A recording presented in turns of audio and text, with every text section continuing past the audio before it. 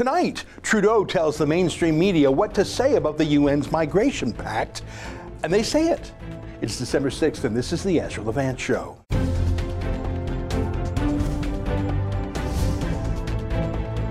Why should others go to jail when you're the biggest carbon consumer I know? There's 8,500 customers here, and you won't give them an answer. You come here once a year with a sign, and you feel morally superior. The only thing I have to say to the government about why I publish it is because it's my bloody right to do so. If you watch my live YouTube show every week, it's on Fridays from noon till 1 p.m. Eastern Time, you'll know that last week we went through the United Nations Global Compact for Migration point by point. Obviously, we didn't get through the entire document. It's 34 pages long, more than 16,000 words. It's a small book. But we went through what I thought were 10 troubling passages in it. Like this one that simply says governments have to facilitate migrants to bring their entire families along with them, regardless of their skill level. It's pretty incredible. Even Canadian citizens don't have that right. Or this one, where governments have to set up specialized, migrant-focused health care that is culturally appropriate, they say, at both the national and local level. Oh, just that. How countries have to set up special human rights institutions to investigate and litigate any complaints made by migrants. I did a word search, by the way, and the word rights appears 112 times in this document. The word democracy doesn't appear in it once. I showed how this document goes far beyond just immigration policy into propaganda. It calls for pro-immigration content to be put into school curriculums. And one of the most worrying passages is this long one, where the governments agree to re-educate journalists on the positives of migration. Seriously, journalists will now have to go through government training on this issue, and any journalist that doesn't is to be punished. The UN Compact calls on governments to cut off any such media outlets, cut them off from resources, and punish them.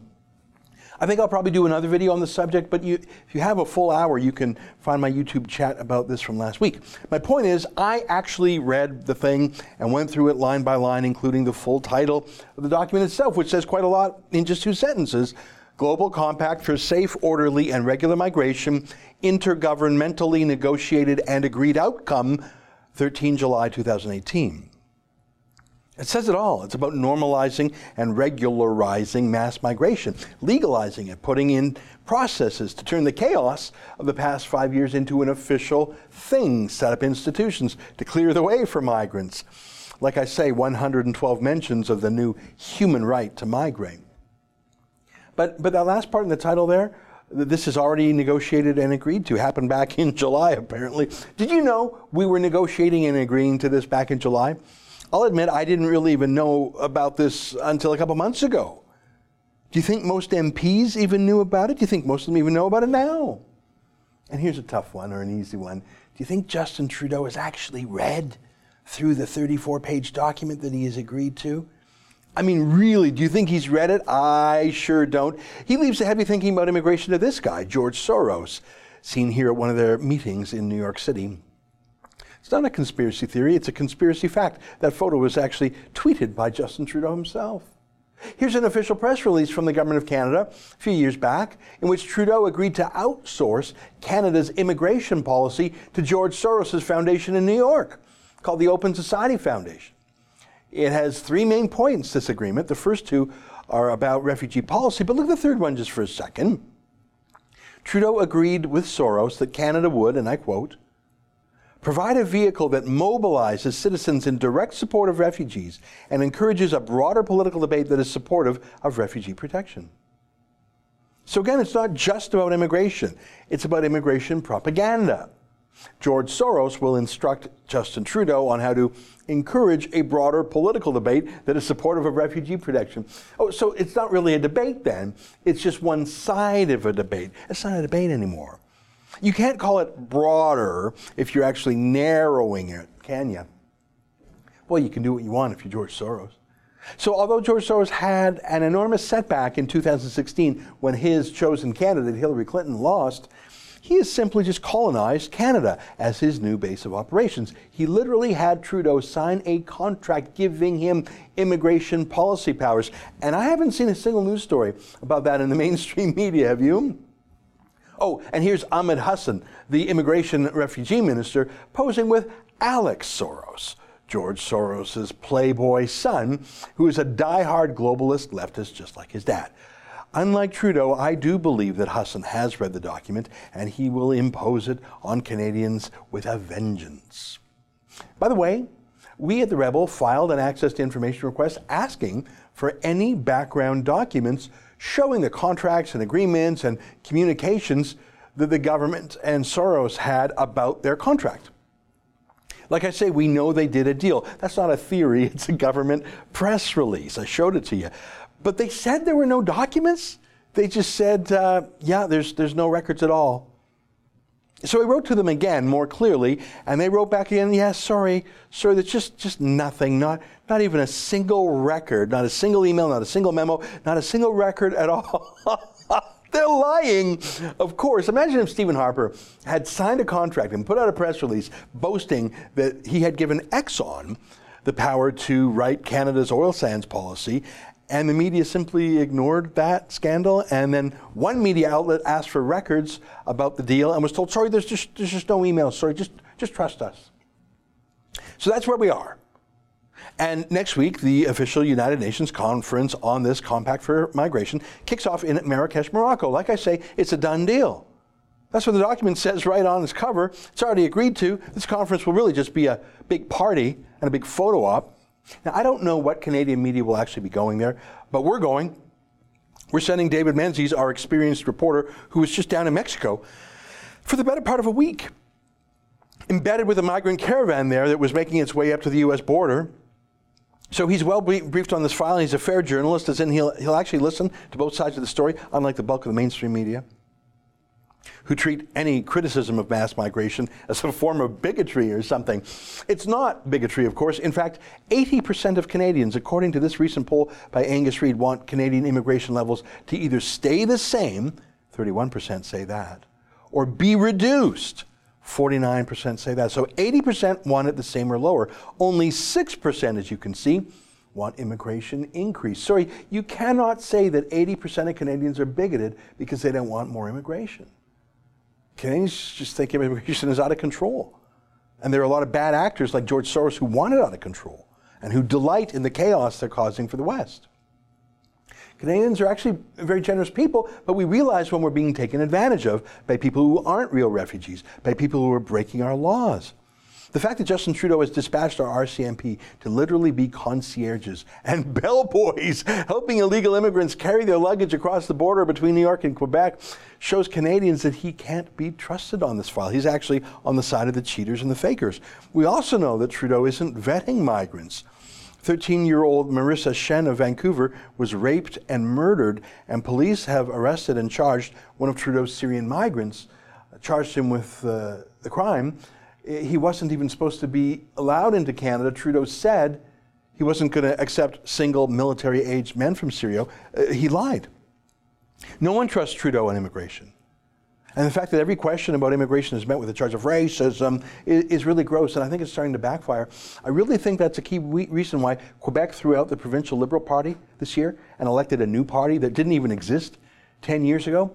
I think a key reason is because they promised to reduce immigration to Quebec by 20%. Not increase it, reduce it. And they're also banning ostentatious displays of Islam in the public sector, like the niqab and the burqa. There was this awful moment on the campaign in Quebec, captured on a cell phone, when an old-school Quebecois grandma asked Justin Trudeau about the massive cost of illegal immigration. Remember, they're walking into Quebec.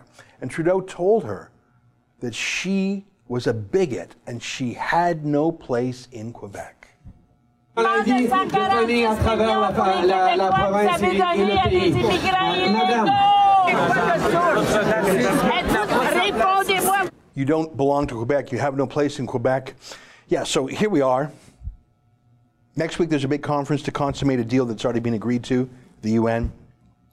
And anyone in Canada who disagrees is called a bigot, and Trudeau will probably say we don't have a place here in Canada. Now, until a few days ago, no one was talking about this.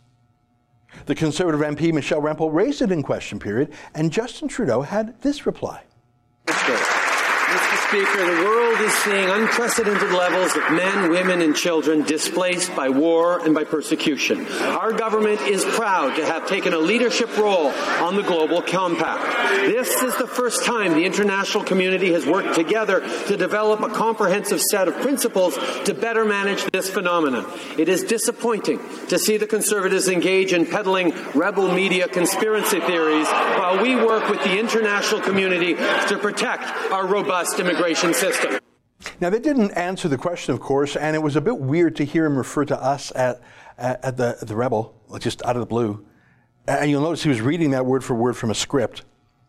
It's a little odd. And then Ahmed Hassan, the immigration minister himself, did the exact same thing, using the exact same words at the end. Take a look. Our government is proud to have taken a leadership position on the Global Compact. This is the first time that the international community has worked together to develop a comprehensive set of principles to better manage this phenomenon. It is disappointing to see the Conservatives and the member opposite engage in peddling rebel media conspiracy theories while we work with the international community to protect our robust immigration system. That was the exact same wording. In fact, we did a little mashup of those two guys. Did you see this? It is disappointing to see the Conservatives and the member opposite engage in peddling rebel media conspiracy theories. It is disappointing to see the Conservatives engage in peddling rebel media conspiracy theories. It is disappointing to see the Conservatives engage in peddling rebel media conspiracy theories. It is disappointing to see the Conservatives engage in peddling rebel media conspiracy theories. It is disappointing to see the Conservatives engage in peddling rebel media conspiracy theories. Yeah, what do you think of that? I think that Gerald Butts, Trudeau's manager, wrote that script for both of them. Butts is obsessed by the rebel. Trudeau said that same thing a third time, but he went off script slightly. Did you see this one?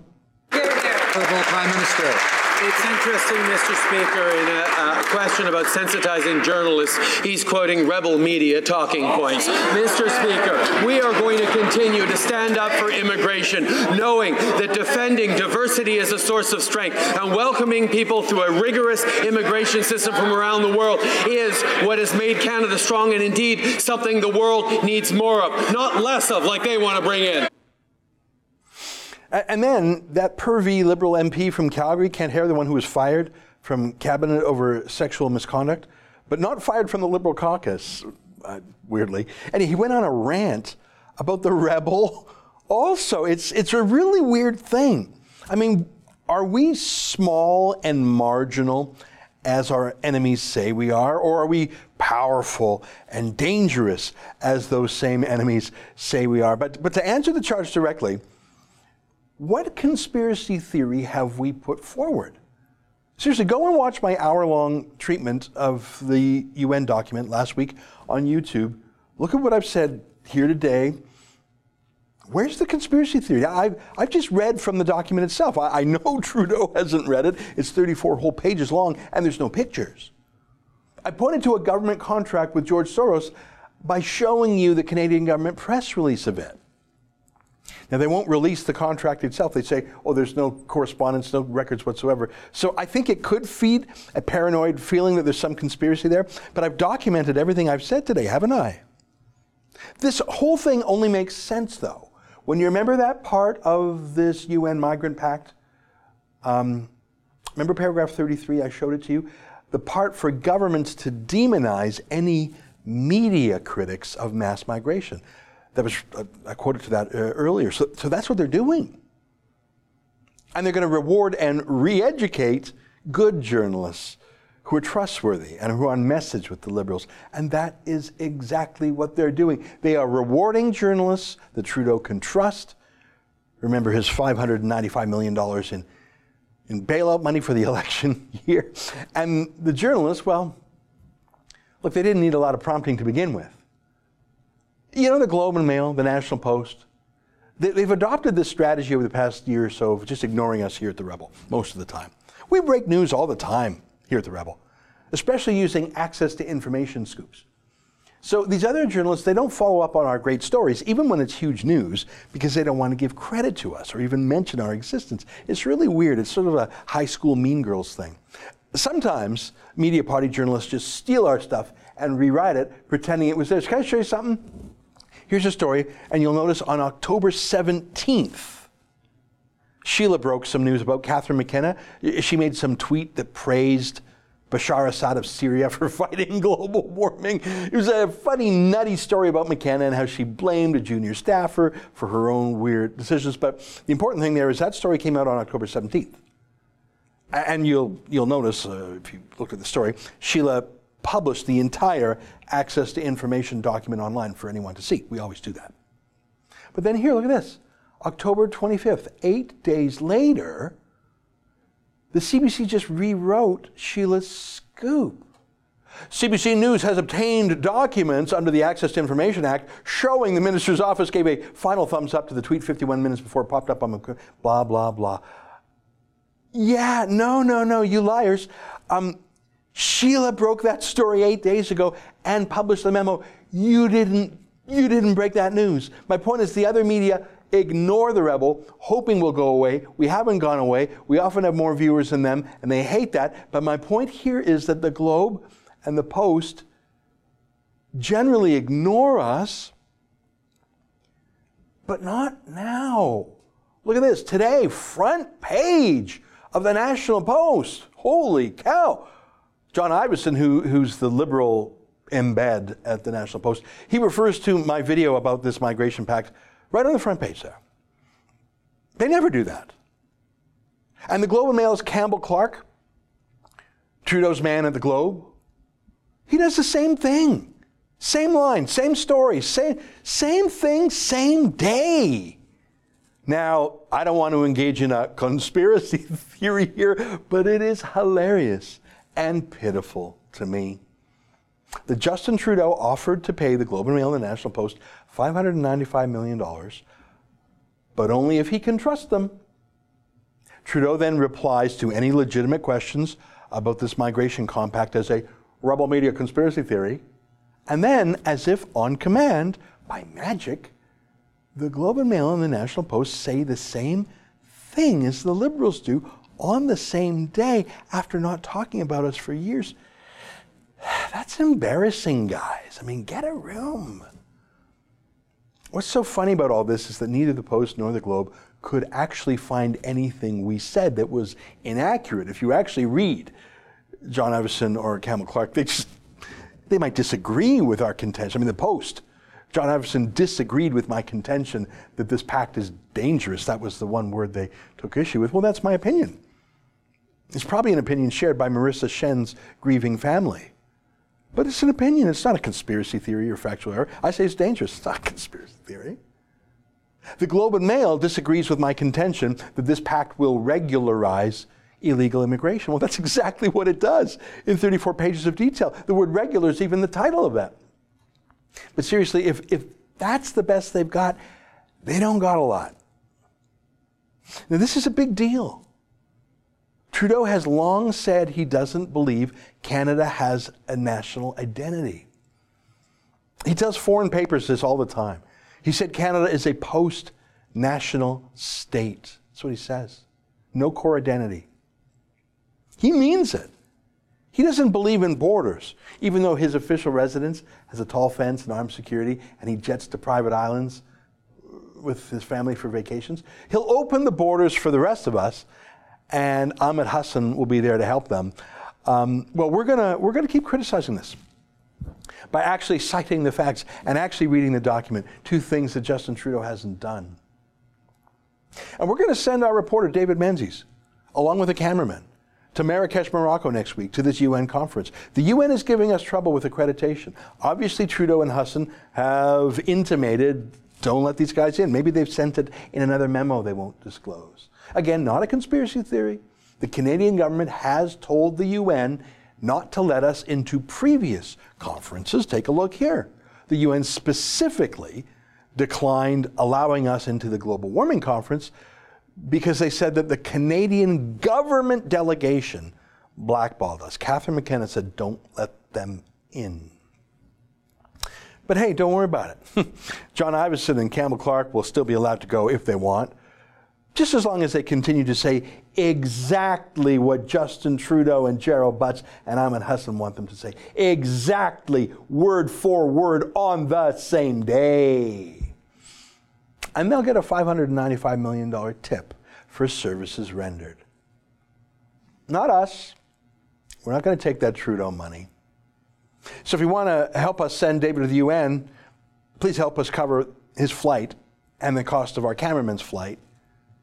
Please go to rebelun.com. You can see more about our project and chip in there. Look, unlike the Globe and Mail and the National Post and Justin Trudeau, we actually read the deal. And we're with the 80% of Canadians who are sick of Trudeau's immigration policies. Go to rebelun.com to help. Thanks.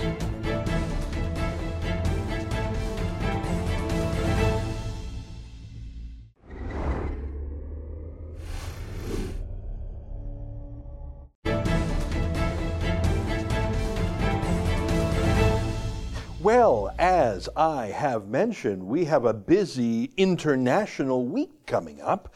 In addition to sending David Menzies and a videographer to the Marrakesh conference on the UN Global Compact for Migrants, we're also sending our Sheila Gunn Reid and a videographer to Poland to cover the UN Global Warming Convention. The UN has their conventions at the same time, so we're deploying our whole forces overseas. And whenever we go to the Global Warming Conference, we've been to two of them before, Sheila has, we love to meet up with our friend and ally, Mark Morano, the boss of ClimateDepot.com. And he joins us now via Skype from Washington, D.C., before he departs for Poland. Hey, Mark, great to see you. Thanks for taking the time. Thank you very much, Ezra. I'm coming to you live here from the Trump International Hotel in Washington, D.C.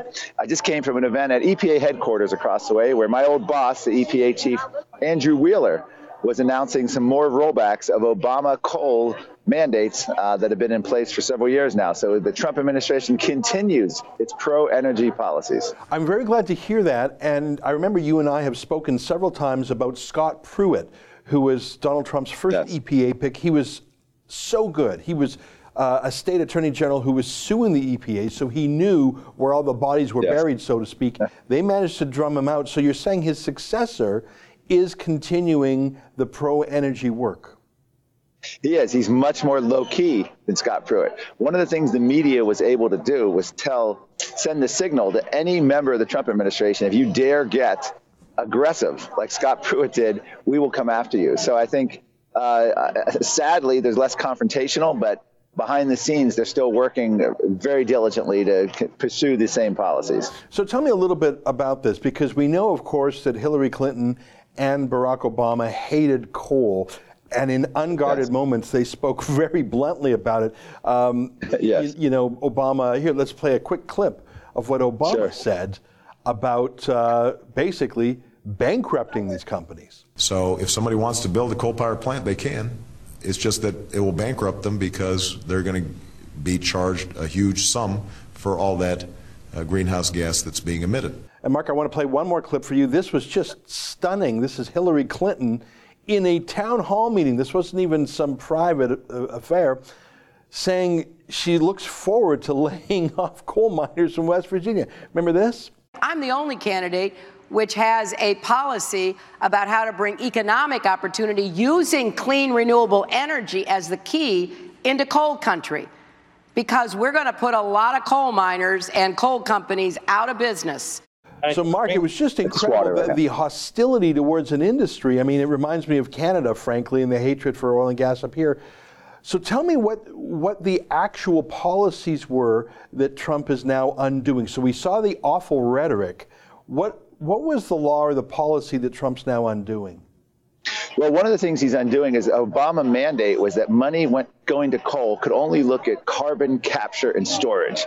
The idea is that we capture the carbon dioxide and try to bury it, put it underground, which makes no sense. You're putting plant food underground. So what they've done now at the EPA under the auspices of the Clean Air Act, remember, they're still severe legal restrictions on what the EPA can do because of that 2007 Supreme Court ruling, the so-called endangerment finding that found carbon dioxide could be regulated as a toxic pollutant. So now they're expanding coal mine funding research to include new technologies that the U.S. can then develop and export overseas. And one of the points that Administrator Wheeler made today at the press conference, and it was a very skeptical media, the New York Times, everyone else there, was that if the United States can continue to lead the way in technological revolution with carbon-based fuel, it will benefit the rest of the world because they will take our technology and use it, and we'll export that technology, which would result in lower emissions. Because his point was, coal is not going anywhere. 100 years ago,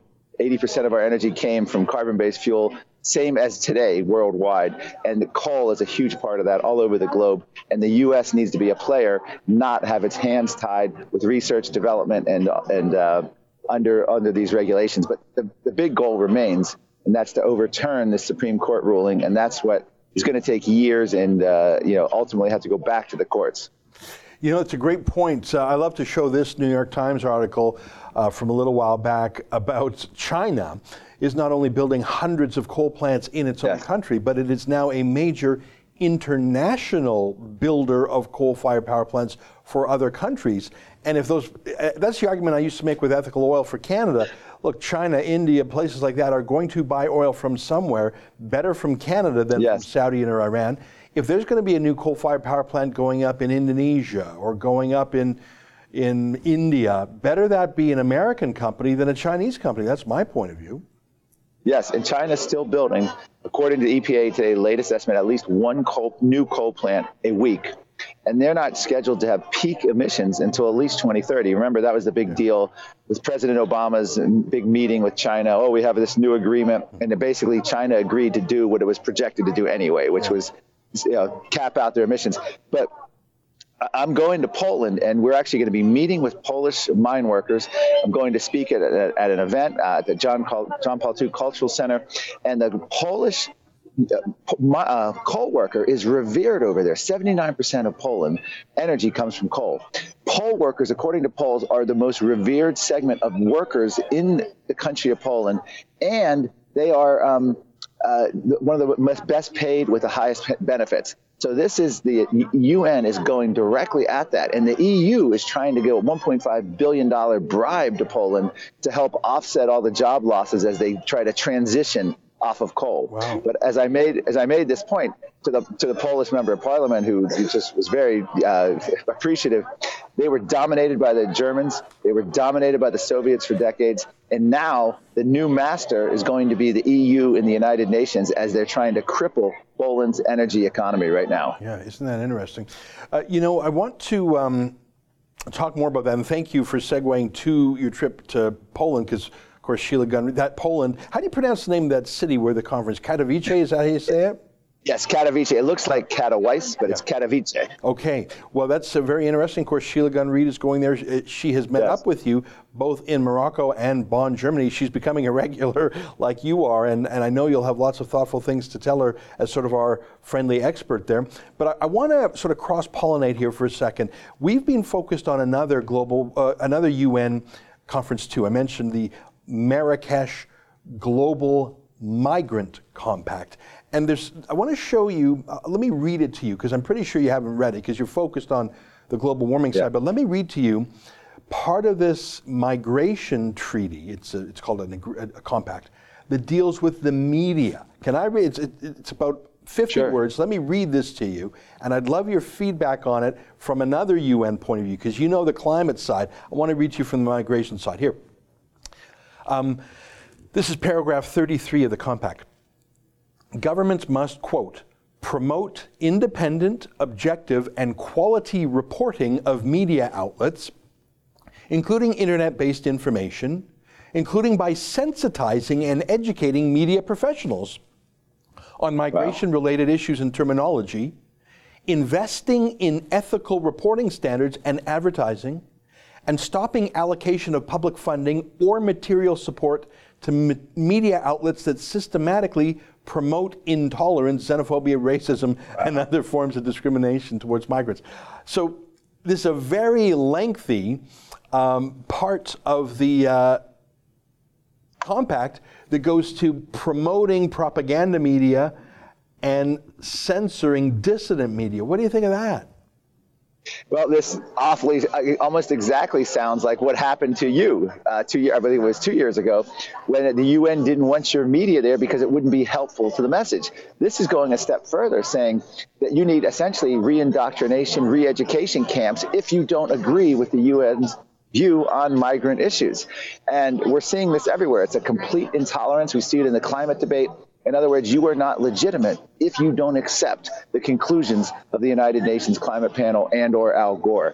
And their talk about intimidation, re-indoctrination, banning, boycotts.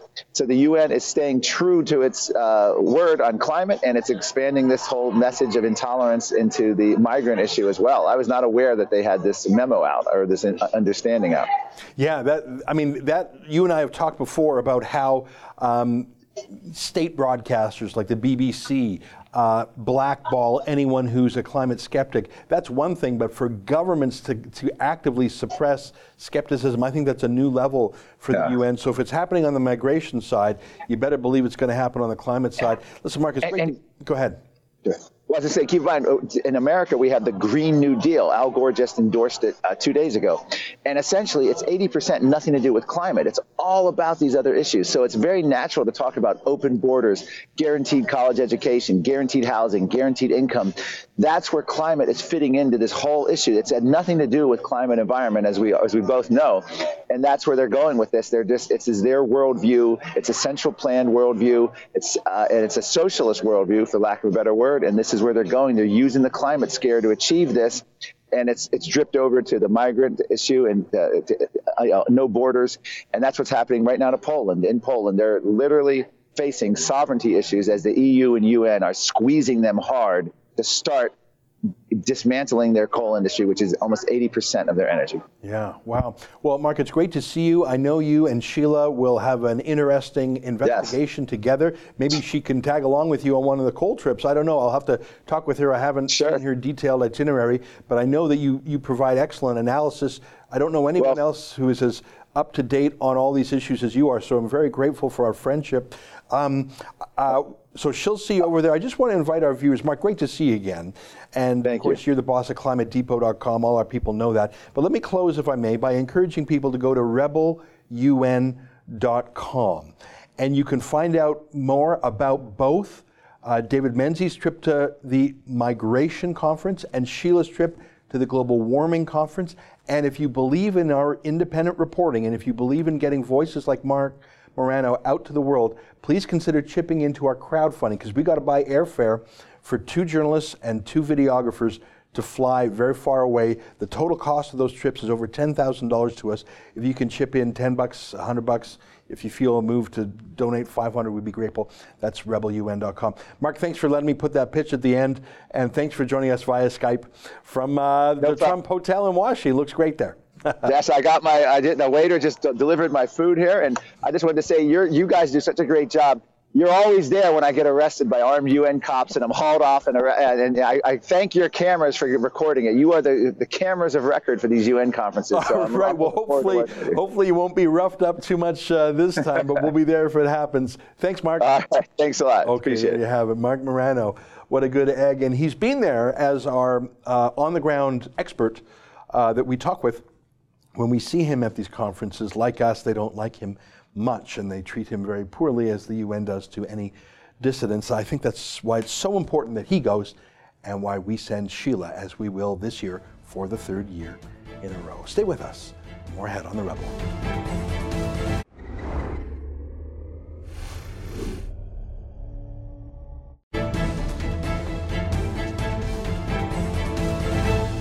Hey, welcome back to my monologue yesterday about Catherine McKenna bringing 126 people to the Global Warming Conference in Poland. Brad writes, there will be no negotiations. It's another holiday on the taxpayer's dime. Yeah, I don't even know how you negotiate with 16 people. Like, how? Does everyone talk at once? I don't think there were 16 people involved in the great armistice that ended World War I. Like, I don't think there's 16 people in the room when Secretary of State Pompeo sits down with the South Koreans and the North Koreans to get it. I don't think there's 16 people in the room there. But Catherine McKenna is extremely, very important. And all these people have to come to Poland because there's a lot of negotiating going on. Who knows, maybe there is some negotiating going on. We won't know about it because it's undemocratic. I showed you how this global migrant compact has already negotiated and agreed to. I don't even think any Canadians heard about it. It certainly wasn't debated in Parliament. Deborah writes, did you see Elizabeth May on that list of environmental mooches? Yes, I did. And I'm sorry, I probably should have mentioned it. And there is also a Conservative MP named Mike Lake going. And I mentioned some of the unions, and there's a ton of lobbyists and NGOs. You know what, I theoretically could have gone through every one of the 126 names and had some comment on them. I just didn't want to go on that long. I think I went through about 25 of the 126. Yeah, it's as bad as you think. On my interview with Andrew Lawton, Robert writes, the media in Canada should be disgusted with their actions. They aren't really media, though. It's just propaganda and fake news. Look, I mean, I think it's okay to have a journalist with a point of view. I'm one of them. But when you are paid as a lobbyist and you have an official campaign to defeat someone, as Unifor does, Unifor has a big budget, they're going to campaign against the Conservatives, they've said so. I just don't think it's kosher that you say, now I'm an independent journalist and this is my own editorial opinion without a disclaimer. Like I say, I think the example I gave would be like an oil lobbyist writing about a subject and not disclosing that he's paid by the oil lobbyist or paid by some. I mean, listen, we take letters from lobbyists all the time. Think about it. It's often the most interesting letters because we want to hear a strong point of view. When an ambassador writes a letter to a newspaper, that's very, very interesting. But it's interesting because we know that's the view of an interest. It's signed Ambassador so-and-so. It's not just Joe Bloggs living downtown. Knowing where someone's coming from, what their interests are, is important to understand the meaning of it, and Unifor is hiding that. And by the way, my friend David Akin, when this news came out a few weeks ago, he said, we're going to fight for change. As far as I know, not a single Unifor journalist has requested a meeting to deal with this issue, even though their constitution explicitly allows them to hold a meeting on this subject. If they simply have 25% of the members of a local union, they can get a meeting on 60 days' notice. They don't care. They want the money. Tyler writes, George Orwell was required high school reading in the 80s. Do they even read books in high school anymore? Don't ask such depressing questions, okay? Just don't. It's all Pokemon this and, transgender environmentalism for, I just wish I were kidding. I wish I were kidding. And what a depressing question to end on. I want to tell you something though. You just made me think of something. I think I've told you I've been to China. I went there for I don't know, about a month, about 10 years ago now, even more. And just give me an anecdote. Give me a minute to show you an anecdote because you asked about Orwell. So I land in, I think I flew into Shanghai or Beijing, I can't remember. And I thought it was a snowstorm, but it was like 35 degrees. I thought it was a snowstorm. I thought we were landing in a blizzard. It was smog, swear to God. I thought it was a snowstorm. So I thought they were going to stop me at the airport because when I applied for the visa, I put journalist down, which was stupid. If you're going to if you're going to China, don't put journalist on your visa. Oh my God, I was certain they were going to turn us around, but they let me in. And the first thing I did, and the missus was frustrated, she wanted to do tourist stuff. I said, let's go to a bookstore. I want to see what books I can find. Just as a little test. And I went to a bookstore. It's just a regular bookstore. Most of the books were in Chinese. Most of the bestsellers were how to make money on the internet, how to make money on the stock market. It's all about money, money, money. Fair enough, right? I said, okay, can I find Animal Farm by George Orwell? And yes, I found it. Okay, can I find 1984? Yes, I could find it. I think this was in Shanghai or Beijing, one of the big cities. I'm not saying this would be, but I was just testing for censorship. I wasn't testing for selection. could I find, and I was trying to think, could I find books like On Liberty by John Stuart Mill? That's another book I checked. Yes, I could find it. That's a book about freedom. I checked, could I find some of the debates of the U.S. Founding Fathers, the Federalist Papers or whatnot. I can't even remember what they're called. Like I was looking for American revolutionary freedom writing, and yes, I could. You know, where I ran into trouble was where I started looking for religious books, like Christian books, blank, blank, blank, or anything critical of Mao, blank, blank, blank, or anything critical or anything about the Falun Gong. That's a Chinese spiritual sect that the communists hate. But I want to tell you, and I'm not here saying the Chinese are a free country at all. You know I don't believe that. And I think many things have gotten worse in the 10 years since I've been there. But it is a fact that the Chinese people, at least in this store, I think I probably went to a couple stores, I don't remember exactly, could read 1984. They could read it. Now, I'm not saying that they were inspired by it and it animated them, but I'm saying I could find that book there. And I put it to you, I know you're going to think I'm crazy, that some of the internet censorship we have observed in the last year, personalities being banned from Facebook, banned from Twitter, banned from PayPal, banned from Patreon, banned, is a more restrictive bandwidth on conversations in North America than I observed in that bookstore in China that day 10 years ago. Now, I'm not saying that things aren't worse now in China. I don't know, I haven't been there, and I'm sure they are worse. I'm just saying, don't think that Orwellianism is something alien anymore. I think it's happening here too. All right, give me your thoughts on that. Was I too heavy duty? Let me know. Send me an email, ezra@rebel.media. That's it for today. Until tomorrow, on behalf of all of us here at Rebel World Headquarters, to you at home, good night, and keep fighting for freedom.